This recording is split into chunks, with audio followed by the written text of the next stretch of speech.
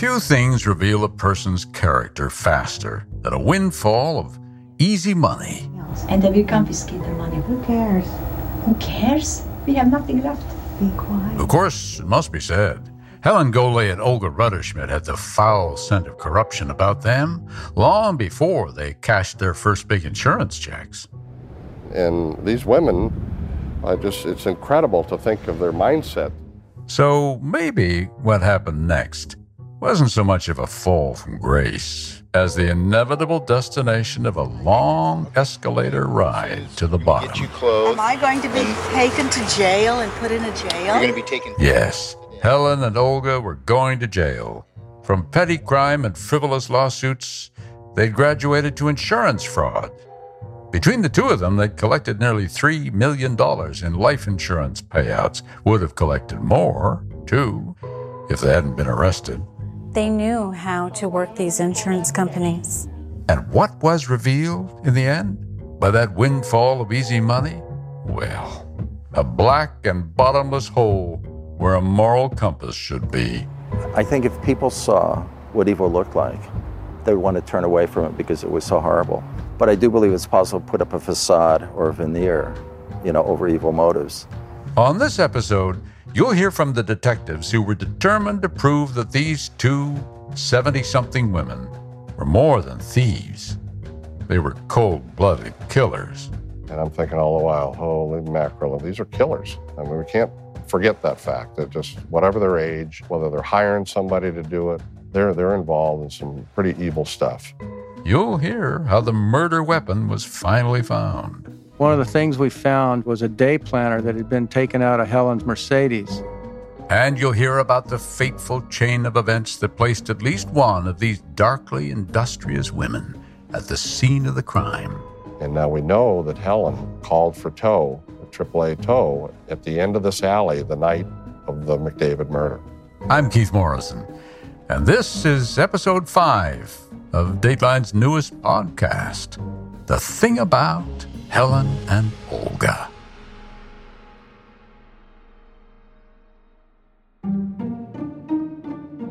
It was almost 11 months to the day after Kenneth McDavid was crushed to death in an alley that federal agents arrested Helen Golay and Olga Rutterschmidt on mail fraud charges. But I haven't done any mail fraud, so I don't know. My partner, Helen Golay, had insurance, not me. That got them off the street. But homicide detective Dennis Kilcoyne had not given up his quest to have them nailed on murder charges. These are murder suspects that we are going after, even if all we can charge them with is mail fraud. The bottom line is they're murder suspects. Oh yes, the killing of Kenneth McDavid had been a murder, all right. A murder that had been caught on camera. That's right. Security cameras mounted along the dark alley that night had captured grainy images of what looked to be either a Ford Taurus or a Mercury Sable drive through the alley shortly before midnight, about the time Kenneth McDavid was killed. It starts on Bristol Farms in Ohio, and then we're coming south, and then we're out of view of that camera, and then it picks it up as the car goes under that camera. Who was driving the car? The images weren't clear. It wasn't even clear if the driver was alone. But what was clear was that the car was a silver-colored station wagon. And as the car comes by, you get a pretty good depiction of the make and model and the color of the vehicle. For close to a year, the riddle of the car caught on camera had bedeviled the police. But a few days after Helen and Olga were arrested, investigators got the break they'd been looking for. Detectives Kilcoyne and Sanchez were in the FBI property room to see everything the searchers had seized from Helen and Olga's apartments. Sam Mayrose, FBI Sam, was there too. And there in that trove of stuff, Sam spied a day planner that had been taken from Helen's Mercedes. He picked it up. I was going through it, and there's this Post-it, and it's got a partial VIN number. And it says 1999 Mercury Sable station wagon and a tag, and it's got a name on it. The name on the Post-it did not ring any bells, though in time it would. No, what leaped out to Sam, like a sudden revelation, was the make and model of the car. a 1999 Mercury Sable. Of such moments, incomprehensible to the casual observer, a detective's career is made. That was a big eureka moment. That was huge because we knew this guy had been run over. So I gave the information to Dennis. And old FBI Sam Mayrose, he stumbled on this. And so we were able to almost immediately have our detectives figure out the rest of the license plate, which led us to a 1999 Mercury Sable silver station wagon, just like in the video. The question now was, could detectives prove to the satisfaction of some future jury that this Mercury Sable was in fact the murder weapon that was used to kill Kenneth McDavid? They needed to find that car. And they did.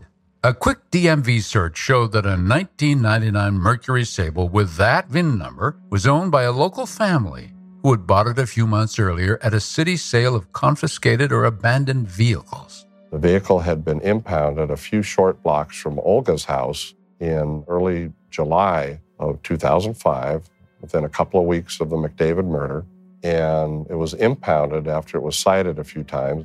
That's right. The car was found, abandoned near Olga's apartment. The next step, figure out how that VIN number for that 1999 Mercury Sable wound up in Helen Golay's day planner. Once again, it was FBI Sam Mayrose who came up with a critical clue. While going through Olga's phone records, Mayrose noticed a phone number he'd never seen before, a number that Olga had dialed way back in January of 2004. So Mayrose picked up the phone and reached a used car lot, Mexicali Auto Sales. It was a small outfit over toward East L.A., yellow and blue concrete building hard by the I-5 freeway. They said, yeah, we sold a Mercury Sable. And I said, okay, we'll be over there. So I got a hold of Dennis, and we all went out there and talked to him. And at some point, we showed them photo lineup of Helen and Olga. Well, kind of to my surprise, the guy picks Olga out because we thought that Helen had purchased the car.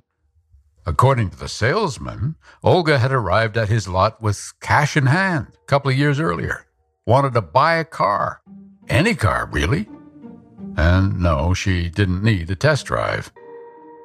When it came time to show some ID to complete the paperwork, Olga told the salesman she was buying the car for a friend. And then she showed him a driver's license that had some other lady's picture and name on it. Sam looked at the name and, well, what do you know? It was the same name that had been scribbled in Helen Golay's day planner. So did that mean Helen and Olga had a co-conspirator? Well, no, not at all. When investigators questioned the lady, she said she had never owned a Mercury Sable, didn't know anything about it. But then she added this. She told us I had never purchased or owned that car. I don't know anything about it.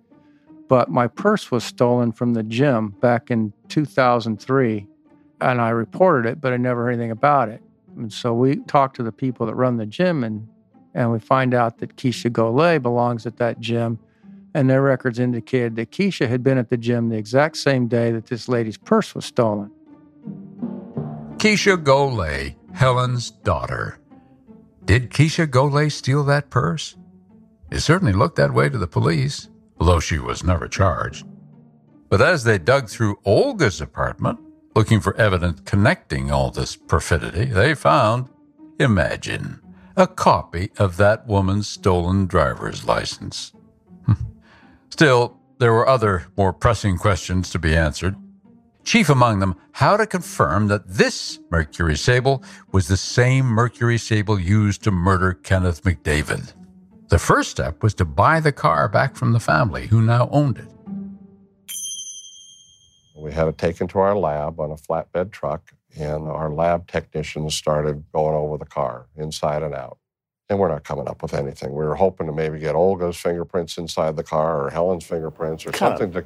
A while after the fact. It's quite a while. It's 10 months later, and we're trying to connect the girls to this car, and it's not working too well. The California Highway Patrol has a specialized unit called the Multidisciplinary Accident Investigations Team, or MATE. These detectives are essentially mechanics who know everything there is to know about cars, what to look for when a car has been involved in an accident, and where to look for it. They start working the undercarriage of this car, and they start looking at different things and pointing to the different things. Like, for one thing, a splash of bright red paint on the right front wheel. Nobody knew how or when the paint got there. At the time, it didn't really seem to matter much. But that red paint would become pretty significant later. But the real evidence, if there was any, would likely be found underneath. When all four tires are touching the ground, the Mercury Sable only had a clearance of about 6 inches. 6 inches. So, as you might expect, there would be plenty to look for if the car in question had actually driven over a human body.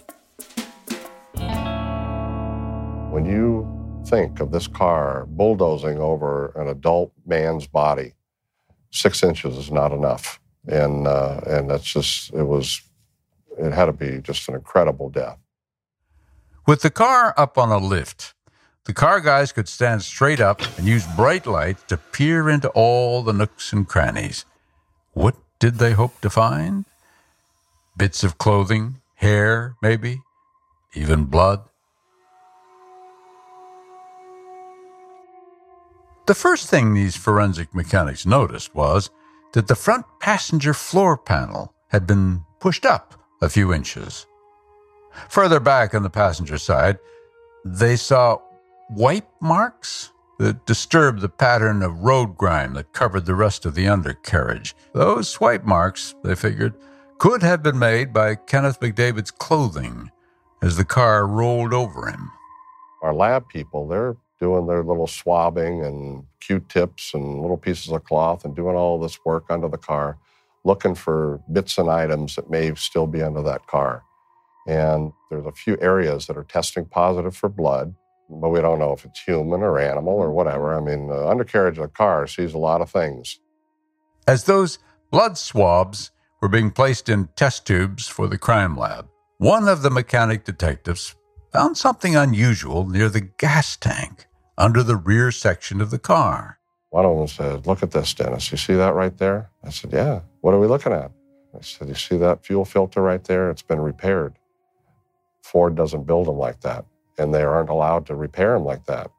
That is a crude little repair for the fuel line of this vehicle." And he said, when that pulled off, the car would stop. That was kind of a big deal. A big deal because of what they knew Helen did on the night of Kenneth McDavid's death. She placed a call to AAA. It was right there in her phone records. Just a few minutes before midnight, June 21st, 2005. The location? A Chevron station at the corner of Westwood and Santa Monica, about 900 feet from the alley where Kenneth McDavid was at that very moment, lying crumpled up in a spreading pool of blood. And now we know that Helen called for tow, a AAA tow, at the end of this alley the night of the McDavid murder. And the vehicle we think is this vehicle that we're standing under right now was towed back to her residence at 5th and Ocean Park in Santa Monica. Oh my, how the chickens come home to roost.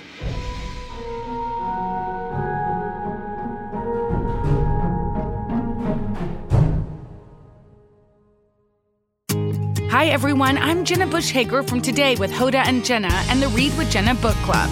There's nothing I love more than sharing my favorite reads with all of you, except maybe talking to the exceptional authors behind these stories. And that's what I'll be doing on my podcast, Read with Jenna.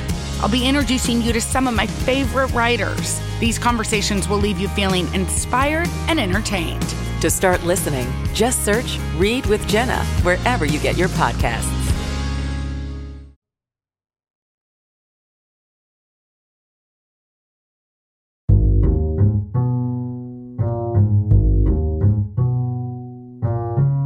A few days after investigators finished examining the Mercury Sable, Detective Kilcoyne got a call from the crime lab. the results of those 3 specks of blood were in. Not only were those specks of blood human, they were a positive DNA match for Kenneth McDavid. 10 months after the murder, the detective had finally found the murder weapon. Almost as incredible as these 2 old gals doing this stuff is the results we're getting from our lab. Detectives often complain about the CSI effect. Everybody expects to get that kind of results, but you've actually got them. Yeah, that is a huge piece of evidence. Huge enough that in mid-August 2006, the Detective Kilcoyne Granny Task Force charged Helen and Olga with murder. The federal mail fraud charges? They were put on hold. There was no way they were going to escape. But we had them cold on the other charges, on the federal charges, so they were going to go to jail no matter what. It's just they needed to go to jail for the murders. Detective Kilcoyne may have had a smile as wide as a 2-car garage with both doors open. But this was no time to let up. Few murder cases are watertight. There can never be too much evidence. He knew now it was Olga Rutterschmidt who bought the Mercury Sable in January 2004. Knew also that on the night of the McDavid murder in June 2005, the car was towed from a gas station near the murder scene to a curbside near Helen's place in Santa Monica. What Detective Kilcoyne wanted to know now was who was driving the car, and where had that car been for those 18 months between the purchase and the killing. We had detectives go out and canvass Helen's neighborhood as well as Olga. Such an underrated tool, cops knocking on doors. It was a woman in Helen's neighborhood who answered the question of where that Mercury Sable had been for 18 months. It was involved in a residential garbage dispute. And we stumble on a witness, a neighbor of Helen's. She doesn't like where these big trash dumpsters for an adjacent apartment complex are being left by the city. They create a problem and odor for her house and this type of thing. And one day she looks out and there's red paint all over the side of the dumpsters and the alley, and look at it, even splashed on a car that's parked there. And so she goes out with her trusty little camera and she takes some photographs because she's going to prove it to the people down at City Hall. Look at, now there's paint all over and you've damaged somebody's car, and will you please move the trash cans? The somebody who actually parked the car didn't seem to mind the red paint on the front left wheel. Didn't even try to scrape it off. No, that car, it seemed, was destined for another purpose, one that would not be affected by a bit of paint. So my guys, months later, are out pounding on doors. And what do we know? Have you ever seen this Mercury Sable parked around here? This type of stuff. Well, this young lady, she goes to her computer and says, look at this. And she actually has the front of the vehicle parked behind Helen's house, and it has red paint splashed on the wheel cover of the left front tire of the Sable. Well, here we are, and we've got the vehicle in our garage now. We've got the DNA underneath, and lo and behold, right on that front left wheel cover is still that red paint. That's one thing that the new owner didn't take the time to scrape off. That became a significant piece of evidence, putting the car back at Helen's house. A few weeks later, that same car was abandoned in Hollywood, 5 blocks from Olga Rutterschmidt's apartment. The final pieces of the puzzle were falling into place nicely. But the emerging picture? Well, that made even hard-nosed cops blanch. This is incredible. The calculation, the pure evilness of this is incredible. You know, I've been doing this a long time, and I've never, ever seen anything that involves this much planning and this degree of just evil. I mean, to buy a vehicle 18 months out, to be signing up somebody for insurance, to sit and have a meal with people and look them in the eye, knowing that, you know, in 12 months and 3 days, you're done, buddy. For more than 2 years, Helen Golay and Olga Rutterschmidt had controlled Kenneth McDavid's fate. Soon, a jury would be asked to control theirs.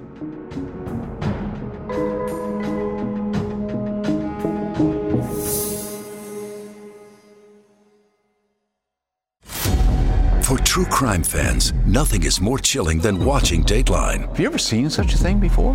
For podcast fans, nothing is more chilling than listening. What goes through your mind when you make a discovery like that? And when you subscribe to Dateline Premium, it gets even better.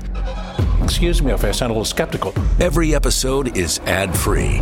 Ooh, wow. So this could be your ace in the hole. And not just ad-free, you also get early access to new intriguing mysteries and exclusive bonus content. So what were you afraid of? Dateline Premium. Subscribe now on Apple Podcasts, Spotify, or DatelinePremium.com. You ready for what's coming?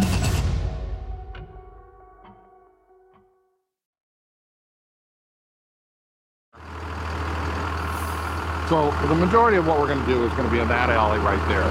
So it's a fall evening in 2007. 6 months before Helen Golay and Olga Rutterschmidt were to go on trial for murder. On this night, the long, dark alley where Kenneth McDavid's life ended in 2005. Looks like a movie set. The whole parking lot up there. So what we need to tell this other guy is we'll block off here, block off up there. But we're going to have to wait till Bristol Farms closes it, I think, 10. Filling the role of director was Detective Dennis Kilcoyne. His crew of police cameramen and investigators were producing the ultimate niche film, heavy on measurements and statistics, light on plot. The goal? Document their theory of the case.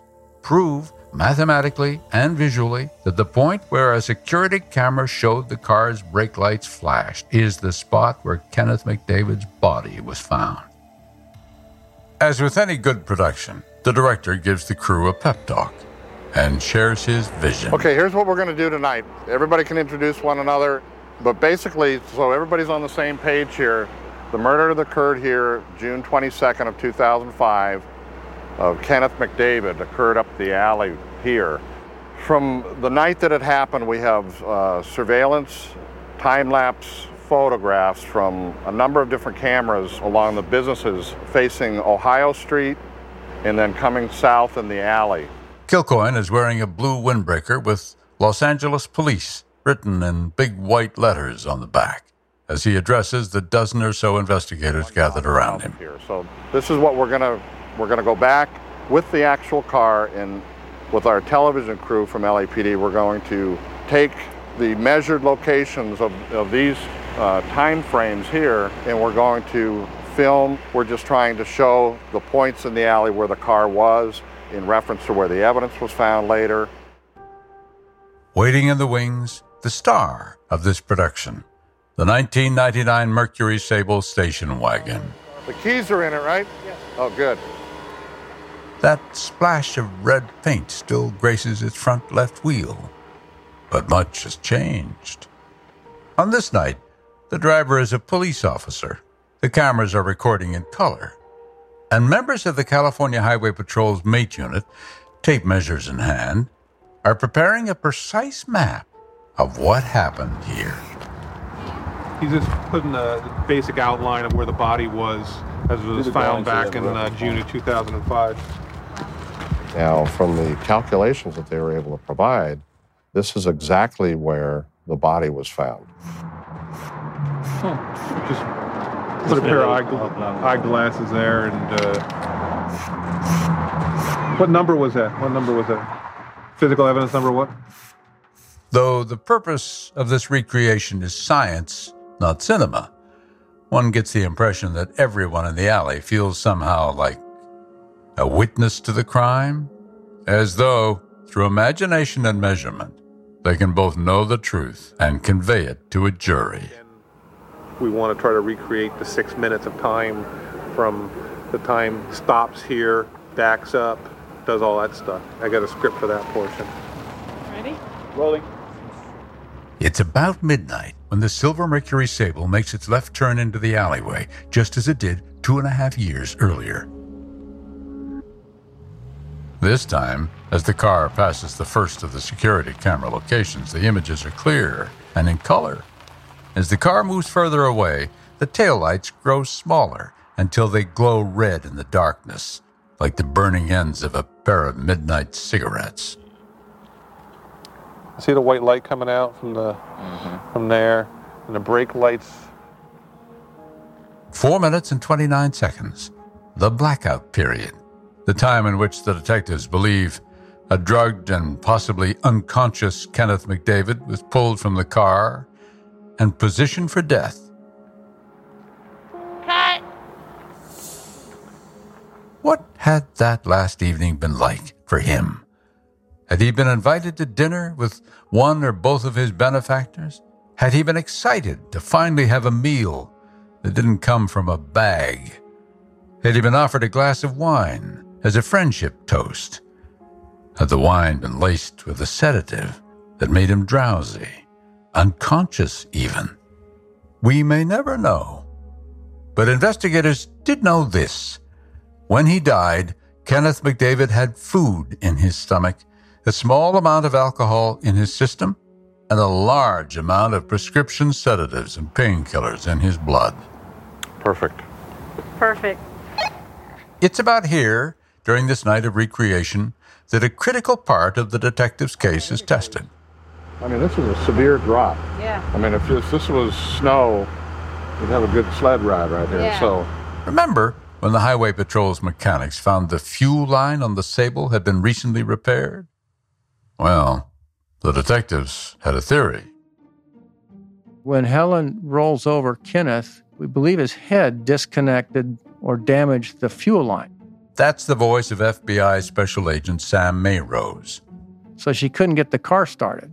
Died on her, so there was enough slope in the alleyway to where she could roll down the alleyway, and as luck would have it for her, there's a Chevron station down there. A lucky break for the killer, who needed to make the murder weapon disappear. And sure enough, there was just enough slope that the mate team was able to coast the Mercury Sable out of the alley and down the block to the Chevron station, where a tow truck later picked it up, proving beyond a shadow of a doubt that the detective's theory of what actually happened that night was indeed plausible. It had been a good night's work. okay, I think we got it. Okay, we're good. Oh, good job. Thank you. Good job, thank you. The story of the rest of that fateful evening in June 2005 could now be told through phone records, Sam Mayrose's specialty. It was at the Chevron station that the driver of the Mercury Sable called for help. So she calls AAA and says, hey, I need a tow. My car's stopped. I can't get it going again. And they send a tow truck and they tow the car. Then one last call from that phone, 1 a.m., to Olga Rutterschmidt, the FBI's Sam Mayrose. That night, Helen had contacted Olga, which I figured probably, and of course I don't know this, was probably telling her, hey, the deed is done, would be my guess. This case had more angles and edges than a 3-carat diamond. But after more than 2 years of intense investigation, Detective Dennis Kilcoyne and his team were satisfied that they had covered them all. But here's the thing about Helen and Olga. There was no bottom. Literally nothing they wouldn't do. Nobody they wouldn't blame to save their own necks.